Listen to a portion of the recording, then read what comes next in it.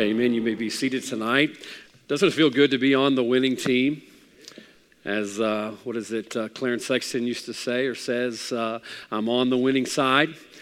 You know, a lot of times we think we're going to be on the winning side. One day the Lord comes back and we're with Him and we spend eternity with Him in heaven. And we think, well, then we're going to be on the winning side. The truth is we're already on the winning side. God is already exalted high above anything that on this earth ever has existed. And tonight, as a child of God, we've got hope and we should have peace because we're truly on the winning side. And that gives us a reason to smile. Amen. The news doesn't give you a lot of reason to smile, but we have a lot of reason to smile tonight because of who our God is. And before too terribly long, I think He's coming to get us and take us home to be with Him. And I hope you know that you're going with Him when He comes again. And if not, we'd like to help you know that for sure tonight before you leave. Amen. Take your Bible out. Turn back to the book of Lamentations tonight. Lamentations has been a couple of weeks away from here because we were out of town, but it is good to be back home. Glad to have Brother AJ and Miss Sarah back with us. They were kind enough to bring all of our luggage home. And they drove it up there so we didn't have to pay a lot of the extra cost on the airlines. And we would have a van when we got there. Just an astronomical amount it was to rent a van up there. So they drove ours all the way up there. And we pulled a little U-Haul trailer around with all of the luggage for the kiddos and our chaperones. Had a great time, but it is good to be home. And I'm just glad I'm not them. I can imagine how tired I would be after driving 5,000 miles. We did most of ours in the air. But had a great time. And don't forget, this Sunday night, we're going to kind of give a little report on what's been going on with our young people this summer. This is the third week in a row that we've had something going on. Next week will be junior camp. Our teens are at camp right now in Jeff Davis County. And I do hope you pray for them. Pray that God would work in their heart and their life. As has been mentioned many, many times, camp is a great opportunity for the Lord to work in the hearts of our young people. And who knows what decisions the Lord would have them make while they're away. And I do want to encourage you, when they come back, you encourage them. Amen. Encourage them when they come back. They are the future generation of Central Baptist Church. The future pastor of Central Baptist Church may be in that group. Sunday school teachers may be in that group. Deacons may be in that group. Good moms and dads are going to be in that group. And we need to encourage them as they seek to make decisions to walk with the Lord and to do His will. So Sunday night, we're going to hear a lot about that and what God's been doing in the life of our young people through the ministries of our church. And you be sure to encourage them as they make decisions to live for the Lord. In Lamentations chapter 3 tonight is where we're going to be at. We've been skipping through ever since the beginning of the year, looking at some lessons in Lamentations. And tonight we're going to continue that in chapter number 3. I've tried to discern the Lord's will and what we preach. And a lot of the themes in chapter 2 are repeated, some that we have gone over already in chapter number 1. And I don't want us to bog down. So the Lord led us on to chapter number 3. And chapter 3 is an amazing chapter. I've enjoyed reading through this throughout the last few days, especially today, just looking at these verses and the change of tone that we're going to see tonight. Now, it's been a few weeks, so remember, Lamentations is what we're reading is the outcome of when God's people rebel against Him, much as if we are doing right now in America. When God's people turn their back upon them, God is not going to sweep sin under the rug. I know that's something we're good at. I know that's something that we are probably accustomed to, overlooking our sin, sweeping our sin under the rug, but God doesn't do that. The Bible says that God is a just God, all right? He can't just overlook it. Sin must be dealt with. By the way, that's why He sent Christ. Why? Because sin had to be dealt with. And because of a loving God that we have, rather than make us deal with it through eternity in hell, He sent the Lord Jesus Christ to deal with our sin on our behalf. That way we could accept a home in heaven. Thank God for that tonight, amen? But we're looking at the outcome of what happens when a nation or when a people turn their back on God. And this book is aptly entitled Lamentations because that's exactly what happens when you turn your back on God. There will be lamentations. Now, God preserved this for us so that we can learn from it.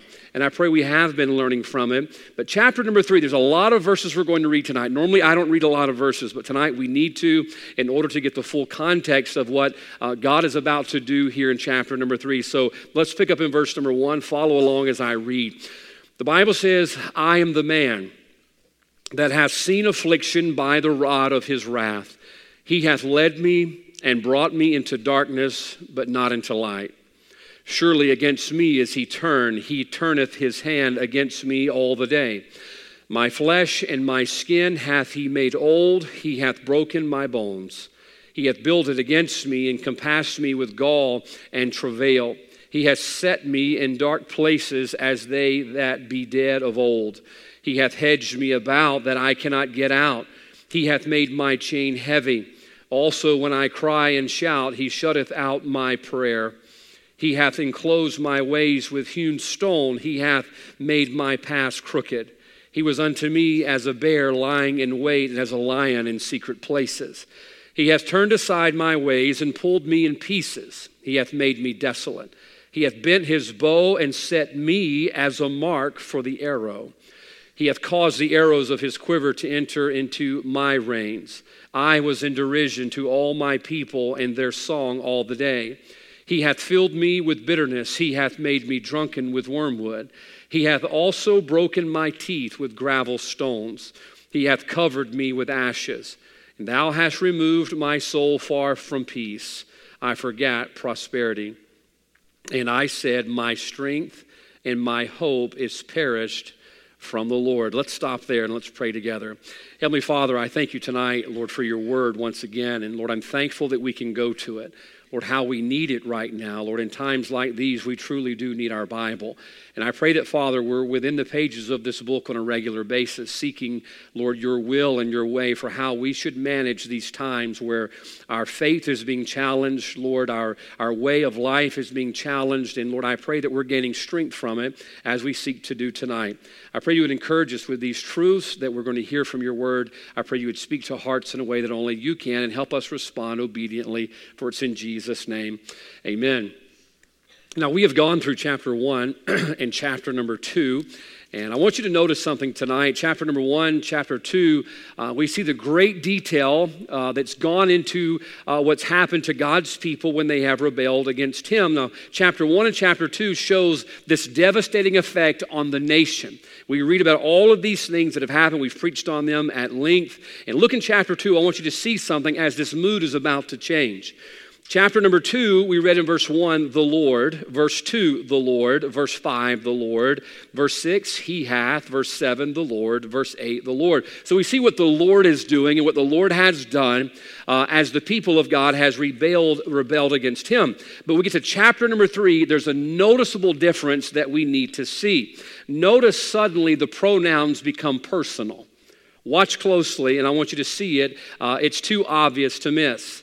I am the man. Verse 2, he hath led me and brought me. Verse 3, surely against me is he turned. He turneth his hand against me, my flesh and my skin. Verse 5, he hath built against me. Verse 6, he hath set me. And on all the way down to verse number 18. You'll count it up over 35 times in 18 verses. He says, I, me, and my. Now, this is very important for us to see tonight because chapter number 1, chapter number 2, we have seen the collective effects of the sin that the people in their rebellion have received from God. But now we're seeing more of the personal effects.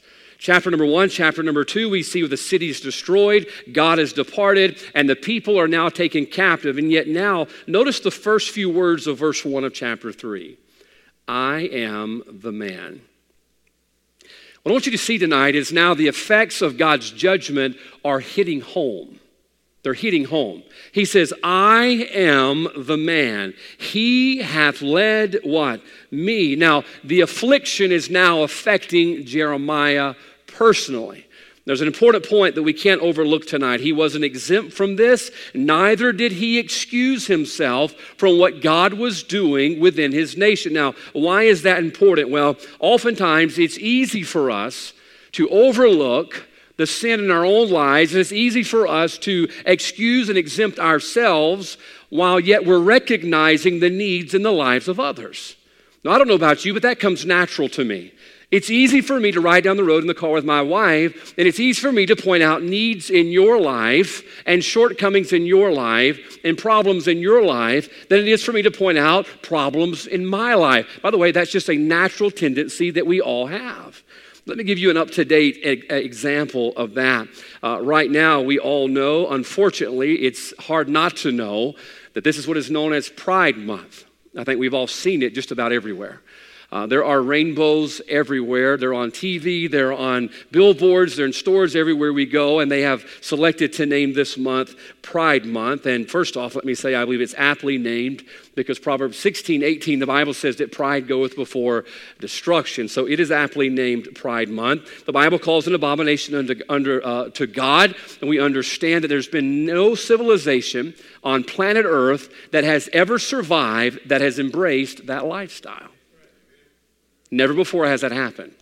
No nation that has ever embraced that lifestyle. Read your history. This is not biblical history. This is world history. There has never been a nation or a people that has embraced that lifestyle that has ever survived very long. And I want you to know, America's not going to be exempt either. Just watch and see. Be not deceived. God is not mocked. Now, as much as an abomination as that is, can I ask you a question tonight? Could we admit that it's a lot easier to condemn their pride than it is ours? That's easy, isn't it? Let's be honest tonight. It's a lot easier to condemn their pride, which is an abomination before Almighty God. We admit that. It's a lot easier to condemn that than it is for us to condemn the personal pride we have in our own life. And I thought about a lot today about what I'm about to say, and I believe it wholeheartedly. I believe tonight that the pride movement of the lost is far less dangerous than the pride that's maintained by the saved. Did you hear what I said? The pride movement of the lost is far less dangerous than the pride that is maintained by the saved. You say, well, how do you know that? Where do you get that from? Think about 2 Chronicles 7:14. What does the Bible say? If my people, all right, there's our saved people, which are called by my name, shall what? Humble themselves. What is humility? Humility is the opposite of pride. He says, if my people would take care of their pride, then I would heal their land. Folks, I want you to understand, the greatest pride problem in America is not the pride movement, it's the pride that is maintained by the people of God when we fail to recognize the personal sin and the personal needs within our own life. It's so easy to say, hey, there's what's wrong with them and there's what's wrong with them. And yet notice what Jeremiah is doing here. I want you to see this tonight. I'm not calling Jeremiah a bad guy by no means. But notice the judgment of God has hit home with him. He said, it's not just affected my nation. God's judgment upon this nation has affected me. And can I tell you something tonight, folks? I believe we as the church are waiting for the world to get right. Meanwhile, God is waiting for us to get right. We've watched the judgment of God hit home all around our world. I mean, look, you got to be a blind dummy not to see God's judgment falling on this world. And we see it falling upon the world, but the problem is we refuse to accept how the judgment of God should be affecting us. And Jeremiah says over 35 times in this verse, those personal pronouns of I, me, and my. Matthew chapter 10, I have a long introduction, by the way, because we only have 2 points, okay? I got to give you your money's worth. Matthew 10:14, listen closely. And whosoever shall not receive you, nor hear your words, when you depart out of that house or city, shake off the dust of your feet. What is he saying? When you go and you preach the truth and they don't acknowledge it, what does the Bible say? Kick the dust off your feet. I had a Jehovah's Witness do that to me one time. She came to my house to visit. Usually that was the only people who came down to that dirt road to visit us, UPS and Jehovah's Witness. There wasn't a brown truck, so I knew it must be a Jehovah's Witness, and sure enough it was. Very nice lady came up, and she was offering me some of her material, which I did not want any of her material because it's not truth. And so I said, no, thank you, no, thank you, no, thank you. She just kept trying to give it to me, and I finally said, no, I'd rather you just keep that. But look, I appreciate what you're doing. I want you to go on and have a nice day, and so on. And here's what she does. She hangs her feet out the door, and she clicks her heels together, kicking the dust off her feet. Why? Because I refuse to acknowledge it. This is what God says that we ought to do. But listen to the second part of this verse, verse 15. Verily I say unto you, it shall be more tolerable for the land of Sodom and Gomorrah in the day of judgment than for that city. Now notice where the judgment's coming in at. The judgment is coming in at for those who knew better. He says it's more tolerable for Sodom and Gomorrah. By the way, that's where the pride movement began, all right? It's nothing new. It's been around a long time. He said it's more tolerable for them than for those who had the truth and refused to acknowledge it. Now, what is that telling us tonight? that's telling us as the people of God, we can sit around and watch the judgment of God fall all around the world and say, yep, that's why that's happening. But sooner or later, it's got to hit home. Sooner or later, some I's, some me's, and some my's have got to enter the equation of what God is trying to do through all of this mess that we're living in our personal life. Now, Jeremiah shows us a wonderful example in 18 verses of exactly what happens when we let God's judgment begin to affect us. And tonight, I believe we're looking at the world when we should be looking within. We're looking at the world, and God would have us to look within. How many times have we said in the last 2 years, let me tell you what's wrong with America? I should have started writing those down years ago. As a kid, how many times did I hear elder men, let me tell you what's wrong with America. I wish I would have wrote all of them down. Brother Nate, I'd have a book by now, maybe volume 2 by now. Let me tell you what's wrong with America. Imagine how much different America would be if when we were looking for a solution, we started with the first few words of verse 1. I am the man. I am the man. Jeremiah did not exclude himself. He didn't excuse himself. You know, folks, look, if we just be honest, look, this is our Wednesday night crowd. I think the Wednesday night crowd is probably the most honest crowd that a church has, all right? So compliments and kudos to you. Can we just be honest tonight? How many times at the end of a service do we excuse ourselves or exempt ourselves from what God wants to do in me and my and I? We hear that message and we think to ourselves, absolutely, the world needs to hear that, when God says, no, you need to hear that. Boy, the world needs to respond to that. Boy, look, let me tell you, that would change the world. God would be satisfied if he'd just change us. But so often the judgment of God and what God's trying to do, we don't ever bring it within and look within and see what God's trying to do in our life. So tonight, I believe that's exactly what we need to do. We need to look within, and that's the lesson tonight we're going to look at in the book of Lamentations, the lessons of looking within. Now, I did not get my notes to the guys, so that just means you're going to have to pay attention. Amen? I know that's difficult, but you're going to have to pay attention. Look down, if you will, to verse 1. Let's see what God was doing, even in Jeremiah's life, throughout all of this difficulty and the adversity that they were facing. Verse 1, I am the man that hath seen affliction by the rod of his wrath. I am the man that hath seen affliction by the rod of his wrath. Now, you know, it'd be a shame to go through all that we've gone through in the last almost 2 years and not get the point.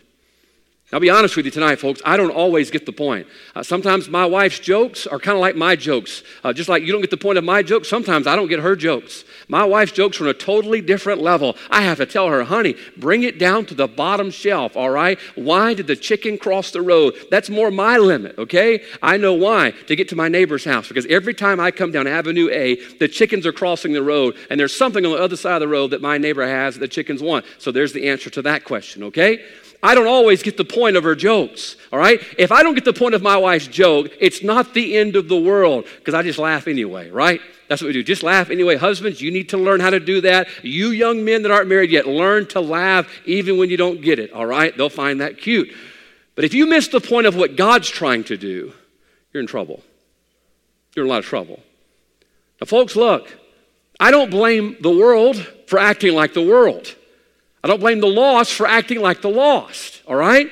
I blame God's people for not getting the point of what God's trying to do through all that we're going through, because here we are thinking, you know what, God's trying to straighten this world out. No, God's trying to straighten me out.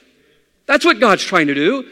God's trying to get the world to acknowledge what he's doing. No, God's trying to get me to acknowledge what he's doing. Now watch what Jeremiah says in verse number 1. He shows us two things that God helped him to see in the adversity. The first one is very simple. It's right there in verse 1.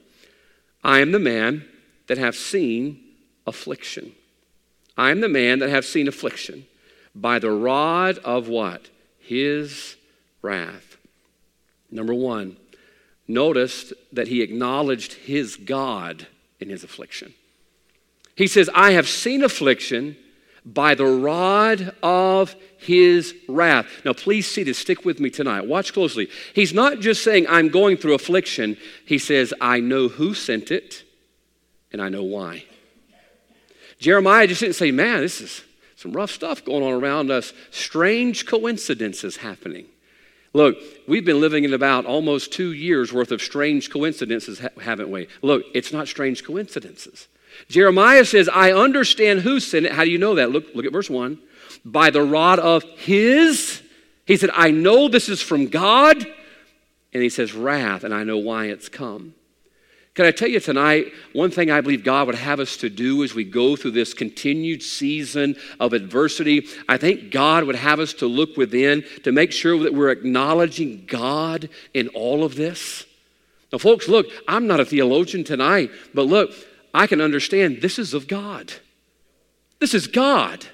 All that we've been going through, our world has utterly changed, and could it be that God is trying to get his children to say, this is God. Why? Because for too long we have learned to live without acknowledging God. I'll give an example. I'm going to tell on myself. Man, I hate telling on myself. It seems like I do that often up here with AJ. I hate that. We got to Montana, and I've been doing these backyard Bible clubs in neighborhoods for 25, 26 years. Kind of got the routine down. We know what to do, know what to say. Don't have to study as much as we used to. And so we had all this set up. We rolled into town. And we broke up into 3 different groups. We had 2 clubs per group and went out to the Indian reservation there in St. Ignatius, Montana. We got out there on the first morning, went and knocked doors, saw kids everywhere. Started inviting kids to come to our club. Got to the little pavilion out there in the rundown playground. It was me and Miss Leslie and Joseph and Walker. We were all on one team together. And we sat there. And all those kids who said they were coming didn't come. We waited. We waited, we waited. Went back, knocked on a few more doors. Kids didn't come. They told us they would come. Brother Walker told me, he says, Brother Jeremiah, they're coming because they told me they were coming. I says, Walker, let me go ahead and give you some preacher advice.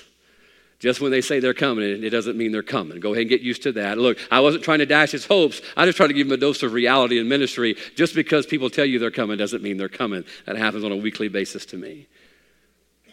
Texted over to Brother AJ, I believe it was. How's it going? No kids. But Michael, no kids. We've never had a problem getting kids. Matter of fact, Monroe, in 1 week, we had 1,800 kids in 5 days in Monroe. And here we are the very first day, there's no kids coming to our club. And I'm trying to figure out what is going on. Matter of fact, you ask my wife, I got a little grumpy because we brought these kids all the way up here. All this trouble, all this work. Say, God, I know you wanted us up here. Prayed about it. You gave peace. I got who you wanted to come up here. We got all the way up here, and here we are. And God, there's no kids here. What's going on? I was going through a little bit of affliction. I was going through a little bit of trouble. And all of a sudden it began to dawn on me. The reason I was going through that affliction is I was relying on myself a little bit. Gotten up there, said, we're just going to do our thing. We know what to do, how to get these kids out. We're going to offer, man, we were offering hot dogs. We had a cooler full of hot dogs and candy. We're going to get, and the kids are all going to come out. And we were doing it, or I was doing it on my own power. And then finally, we knelt down on our knees under that pavilion on that rundown playground. And we said, God, you're going to have to do it. I said, God, we can't do it. God, we've tried our best. We've knocked on doors. We've invited people. We've practically bribed people to come. God, you're going to have to do it. And watch this. In the midst of my adversity, in the midst of my affliction, I found God. I acknowledged God. I acknowledged that it wasn't going to be me that got those kids out because I thought to myself, we've done this for 26 years. We're not going to have a problem getting kids to come out. And lo and behold, God allowed that affliction to come into my life. Why? It made me acknowledge him.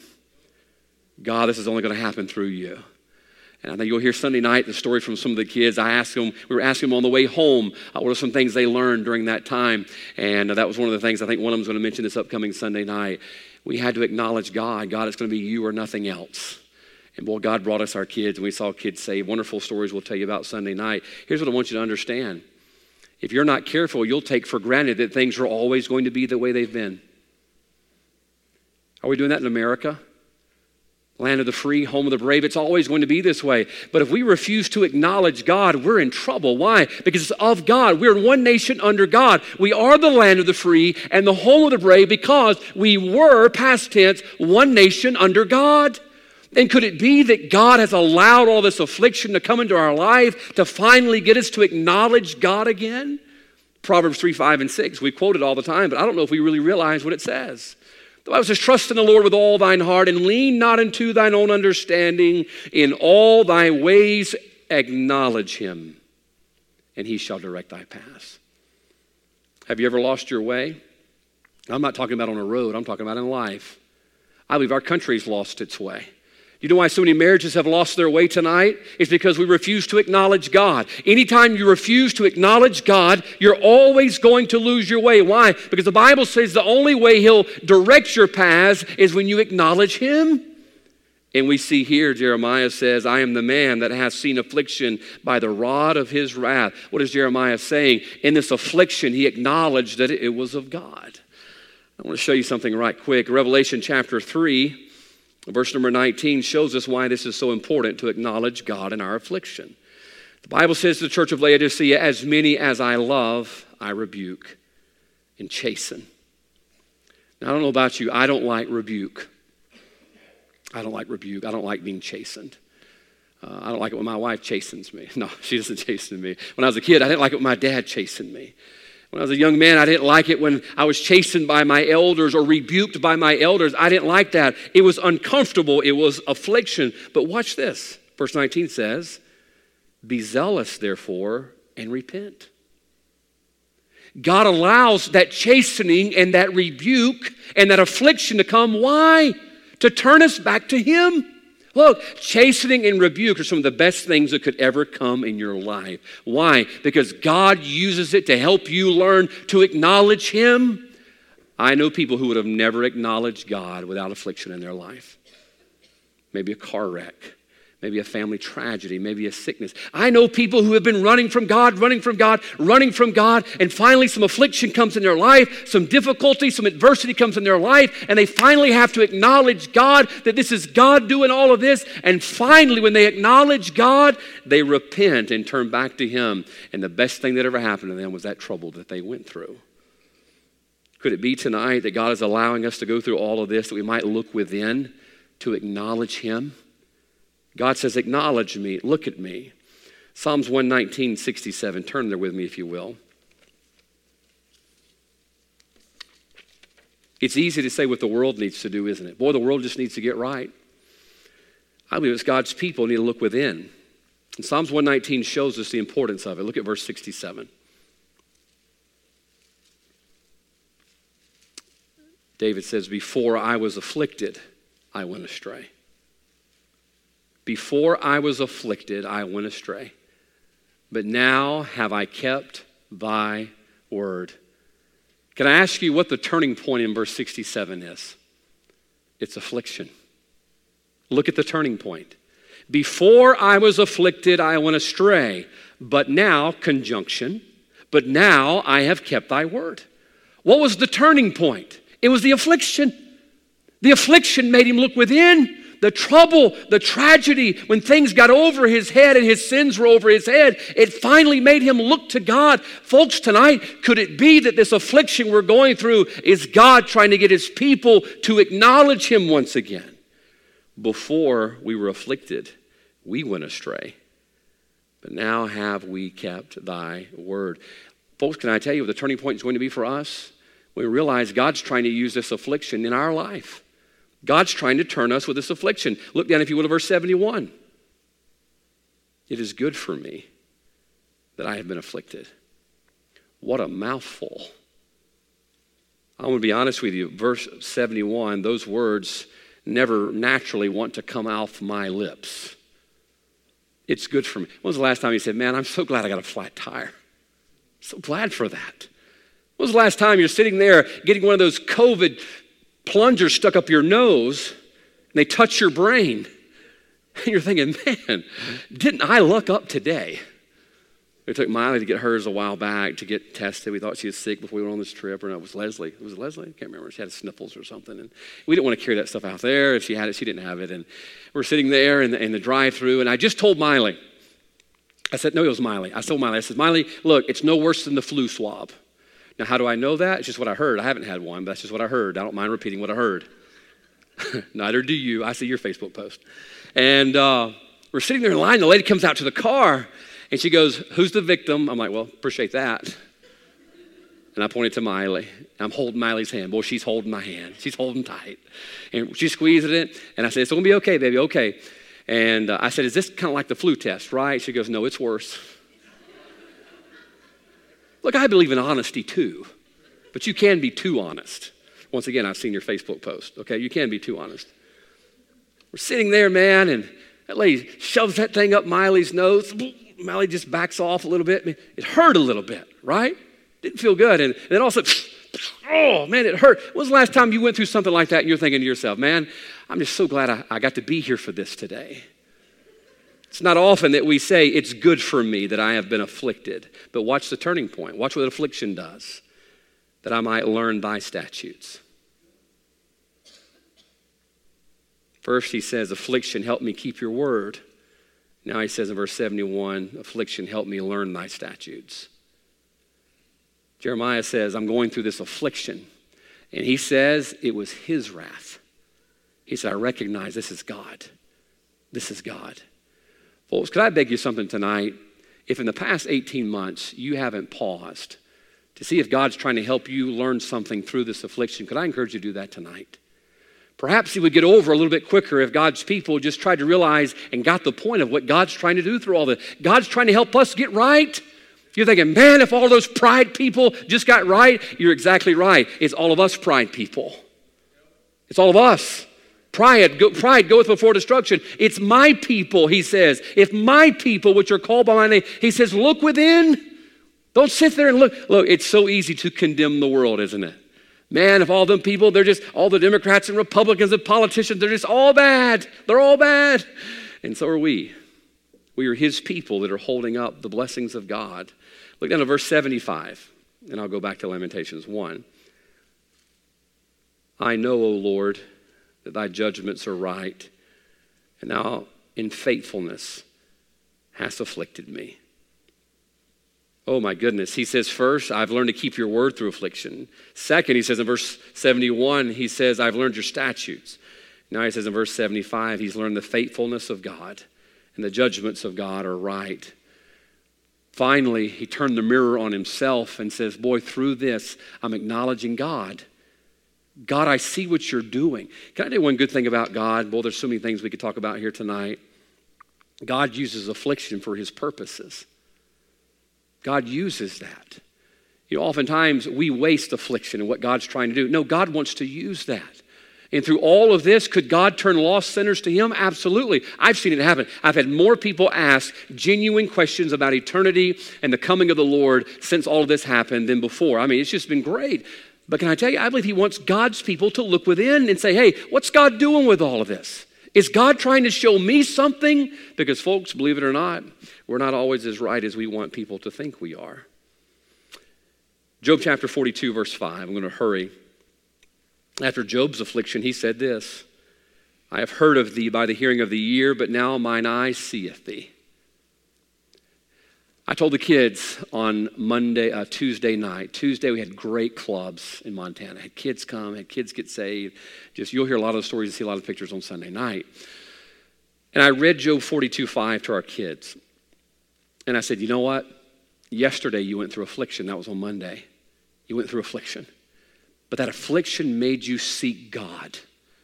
And say, God, you got to work in here. God, you got to do something. God, we're depending upon you. We're not going to depend on ourselves. We're going to depend on you to direct our paths. And on Tuesday, we had kids galore. I says, you know what? I says, all your life, you've grown up in church, good families, and you've heard about the goodness of God. I says, but boy, today on Tuesday, you got to see him. They'll tell you, no exaggeration. We're standing under this pavilion, downcast, downtrodden on Tuesday. No kids have showed up. And they told me once again they're going to show up. No kids. I said, this is no way this can happen, God. God, what are you doing in this? We worked so hard to get up here. We prepared. We took the kids out of Hattiesburg. We trained them. They're ready to go. And here we are. There's no kids. And Leslie and I and Walker and Joseph just knelt down right there again. And we asked God, God, give us some kids. God, we've done everything we could do. And yet, God, there's no kids. This is no exaggeration. You ask my wife because she's honest. Within 5 minutes of us praying. The club was supposed to start at 3. This was 3:40. We waited 40 minutes, no kids. Within 5 minutes of us praying, 3 kids come walking from this way. Robbie and his 2 friends. 2 kids start walking from this way. A teenage girl by the name of Allie and her brother and her sister. 3 kids started walking from this way. A kid by the name of Jesus, his sister Goddess, and their little sister Queen. You know who did that? That was God. Because we had done everything that we could. And now we just had to acknowledge, God, if it's going to happen, you're going to have to do it. And God showed up. He said, what are you trying to get at tonight? Here's what I'm trying to get at. He says, in all thy ways acknowledge him, and he shall direct thy paths. Could it be that God lets adversity and affliction come into our life to help us see and to look within and realize oftentimes we're acknowledging self rather than God? So number 1, Jeremiah says this. Go back to Lamentations 1. I'll give you the second thing. I am the man that has seen affliction by the rod of his wrath. Jeremiah says, I am acknowledging God in all of this. I see God working in all of this. But notice, if you will, verse 2. And we're going to hurry because I need to read down several verses. That's what Jeremiah says. He hath led me and brought me into darkness, but not into light. Surely against me is he turneth his hand against me all the day. My flesh and my skin hath he made old. He hath broken my bones. He hath builded against me and compassed me with gall and travail, and on and on and on and on. Now, here's what I want you to see real quickly. Jeremiah is not ashamed to share the difficulty that he has gone through. All right, now, why is that so important? Well, oftentimes, we don't like to share our difficulties and our needs with people, do we? We like to appear before people as strong, cool, calm, collected. We've got our lives together. At least that's how we like to post it on Facebook, right? We like everybody to think that our life is everything that it needs to be and there's nothing out of order. We don't normally get to this place where we are sharing all of the needs in our life and we're sharing all the difficulties of our life, and yet Jeremiah is showing the difficulty that he's going through in this time of adversity. Now, can I tell you something? This is not a desirable place to be. Notice what he says here.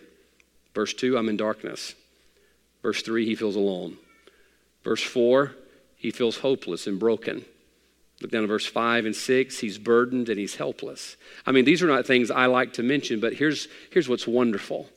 Adversity oftentimes helps us be more open about who we really are and how needy we are. Now, why is that important? Number 2, notice, he acknowledged his needs in his affliction. He acknowledged his needs in his affliction. Now, this is important. Oftentimes, because of our pride, we refuse to acknowledge our needs. We refuse to acknowledge our difficulties. We don't want people to know that we're in darkness. We don't want people to know that we're alone. We don't want people to know that we're broken, verse number 4. We don't want to know in verse 5 that we feel surrounded. We don't want people to know that we are burdened down. We don't want people to know those things about us, do we? So we hide them. And yet in those times, watch this, it's like holding on to something that's going to kill us. But through adversity, we help, watch this, acknowledge the needs of who we really are. Now understand this, acknowledging the needs in our life is not something that comes natural either. Remember, I'm a male. Not only am I a male, I'm an American male, all right? That means I am full of pride, and I'm an Andrews, which makes it times 2. I'm full of pride. I don't like admitting weakness. I don't like admitting shortcomings. I don't like admitting difficulties. Anytime my wife says, can you, the answer is always yes. I don't care what it is. And boy, that's gotten me in some trouble. She's learned how to play that card to her advantage. Honey, can you open this mayonnaise? Give it here. Pop it open. I know she just does that to make it feel important, but it still works, makes it feel important. Honey, can you build? Yeah, absolutely. Oh, I've got myself in some trouble with that. I don't like saying I can't. And yet here's Jeremiah showing us something that affliction will do. It'll help you acknowledge your needs, which is something we don't want to do normally. You say, where do we get that from? Well, go all the way back to Genesis 3. You don't have to turn there. I'll read it for you. Verse 12. When Adam stood before the Lord and he has sinned, whose fault was it? Genesis 3:12, the woman whom thou gavest to be with me, she gave me of the tree and I did eat. Look at this. I mean, he's a newly minted sinner. He hasn't been a sinner very long. And yet he's learned the rule number 1. Rule number 1 is don't acknowledge your sin. Hide it. Cover it up. Pretend it's not there. Or worst case scenario, blame it on your wife. We've all done it, haven't we? Blame it on our wife, blame it on our husband. I mean, that's part of your marriage vows, that it's okay to throw each other under the bus from time to time to get out of trouble, right? Admit it, you've done it before. What is Adam doing? He's not acknowledging his need. He's not saying, you know what, it's my fault. I should man up. I did wrong. I transgressed the word of God. No, he's not acknowledging it. And folks, we get that from him. It's in our DNA to not acknowledge the needs and the shortcomings and difficulties of our life. Jeremiah says, I'm in darkness, I'm alone, I'm broken. He says, I'm hopeless and I feel burdened. Why? Because now the judgment of God is even hitting home with him. Now, folks, I believe we need to follow in the footsteps of Jeremiah and look within. Why? Because we're not as everybody wants us to, we want everybody to think we are. We want everybody to think everything's okay. And we're the Norman Rockwell painting of a family, and we don't have problems, we don't have troubles. And I will tell you, the longer that you refuse to acknowledge the needs and difficulties in your life, the longer you're going to have the needs and difficulties in your life. Because the first step to getting help is admitting that we have a problem. Jeremiah 33:3, what does it say? Call unto me, and I will answer thee and show thee great and mighty things thou knowest not. But those last few words of that verse are the most important. You got to get to the place where you realize there's some things I knowest not. You got to get to what does the Bible say? If any man lack wisdom, let him what? Ask. Here's God who has wisdom. The Bible says he giveth liberally unto all men. He upbraideth them not. God's not going to chastise you when you ask him for wisdom. But oh, what keeps us from having the wisdom that God offers to us? It says, if any man lack. Well, in asking for wisdom, you're confessing at the same time that you're lacking it. And how often do we not want to acknowledge the areas in our life that we're lacking? Help you have a little perspective tonight. Proverbs 29:1. It's a verse I quote often. It's a verse I use with teenagers a lot. Listen close. Proverbs 29:1. He that being often reproved hardeneth his neck shall suddenly be destroyed, and that without remedy. That's a scary verse, isn't it? Being suddenly destroyed in that without remedy. That's when something's broken, like Humpty Dumpty, and you can't put it back together again, okay? Now, I know a lot of people's life that are that way. They're so broken. I talked to a friend of mine the other day, one of the first church that I pastored, one of the men that was in there, boy, really just messed up his life and is now in prison. And I asked a friend, I says, how are they doing? He says they're doing about 40 years. 40 years. Not long before that happened. Remember that? We stood in their living room, talked with him and his wife and his kids. And man, it's a beautiful family, beautiful property, beautiful home. Everything was seemingly together, but everything was not seemingly together behind the scenes. He sits in prison for 40 years. While his kids graduate high school, while his kids get married, his wife is remarried and moved on, and now he's sitting in prison. What happened? He wouldn't acknowledge a need that was in his life. It was a need that had gone on a long time. I didn't even know it was there, but him and God knew it was there, and he wouldn't acknowledge it. Here's what happens. He that being often reproved hardeneth his neck. All right? You see that old mule, that old oxen that's there in the yoke, and you're trying to turn him. And what does he do? Stiffens that neck? Watch. He's trying to steer this way, and you're wanting to go this way. Here's what's happening. That mule or that oxen, they're not acknowledging. He says this way, and you're like, no, I'm going this way. The Bible says you'll suddenly be destroyed, and that without remedy. Why? You wouldn't acknowledge your need. The master said, go this way. And you said, no, I'm going this way. And you missed out on the opportunity to have the blessings of God, and yet you chose destruction because you wouldn't acknowledge your need. John 8:7, we read the account of the woman who was taken in adultery. Oh, what a beautiful picture of the grace of God, isn't it? The mercy and the grace of God. She's taken in adultery, and she's standing there, and oh, the guys are ready to stone her. How often are we those guys? Rock in hand. Rock in hand. Man, we have been throwing rocks at the pride movement. It's an abomination to God. But my soul, could it be that we got a little bit of that packed up in here as well? Could it be that we got some? Imagine if we attacked this pride as much as we're attacking that pride. I'll promise you, America would look a whole lot different, but we don't like to look within, we like to look without. And we're those guys with the rocks. We're somebody with pride. We want to hunt them down. Wait a minute. So Jesus is standing there, and he's writing in the dirt. And what did he say? John chapter number 8, verse 7. He that is without sin among you, let him first cast a stone at her. Do you know what the point of that was? You know what the point of that was? To get them to acknowledge their sin. He said, you're so hyped up on hers, which was a kangaroo court to begin with. He says, you failed to acknowledge yours. It was there all along. And folks, look, I'll promise you tonight, look, sin is sin, abominations are abominations. But folks, look, if we just look within as much as we look without, oh, how this country would be different. Oh, how our homes would be different if we said, God, what are you trying to do through all? What's the point of, look, what was the whole point of he that was without sin among you, let him cast the first stone? He was just trying to get them to look within. And what did they do? The Bible says they filed out of there. Why? Because they finally saw themselves the way that God saw them. I kind of feel like there was a pile of rocks there on the ground left behind because they didn't need them anymore because they were going to be too busy cleaning up what was on the inside of their life instead of trying to condemn someone else's life. So number 2, what will adversity and affliction do? It'll help us acknowledge our needs. It helps us acknowledge God, and it helps us acknowledge our needs. I'll give you this and we'll close. One of my favorite accounts in the Bible is in John 5. It's the miracle at the pool of Bethesda. The man had been ailing for 38 years. That's a long time. Long time. Jesus comes along and he asks him, wilt thou be made whole? Wilt thou be made whole? What did he say? He says, well, you know that the angel that comes down and troubles the waters, he says, I don't have anybody to help me get in the water. Can you imagine how frustrating that had to have been?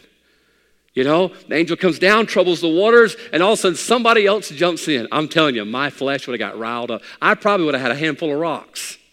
Every time somebody jumps, my legs may not work, but I'm going to throw a rock at you to keep you from getting in there. That's what I would have done. He said, I have no man to help me in the water.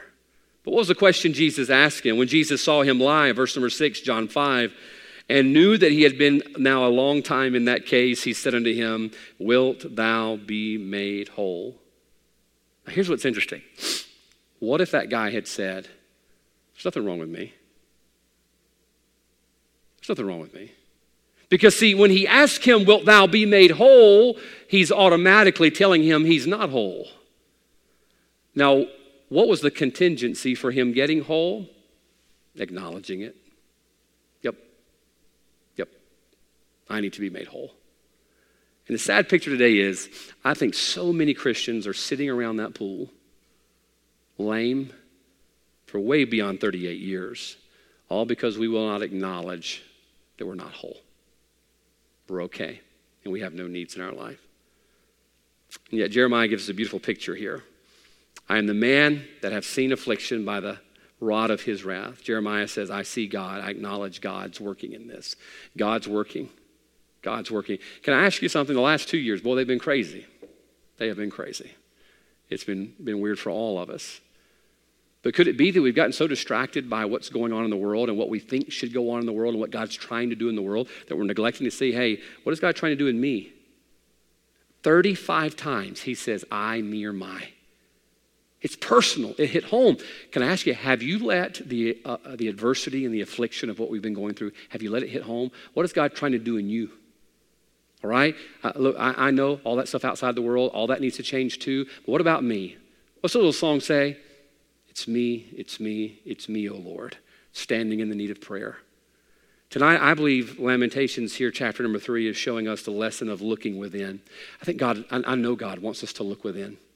Look within. What is God trying to do? Can I ask you a question? Is God trying to use all of this adversity to get you to look within? Look within. Acknowledge him. You've been living by your own way, your own ideas, your own doctrines. Why don't you acknowledge me? This is me working. Jeremiah says, it's him working. I am the man that have seen affliction by the rod of his wrath. He said, this is God. This is God. And I see how that applies to me. And then he says all these things in his life, these needs, I acknowledge them. I acknowledge them. Can I ask you tonight, is God trying to show you something within and yet we're too busy looking without? I would encourage you tonight, as the Holy Spirit of God tugs at your heart's door and makes clear his will for your life, acknowledge it. Acknowledge it. Because at one point or another in our lives, we're all going to be sitting around that pool of Bethesda, and he says to us, wilt thou be made whole? He can do it, and he desires to do it. But we've got to choose to acknowledge it tonight. Let's have our heads bowed and our eyes closed. We'll stop there.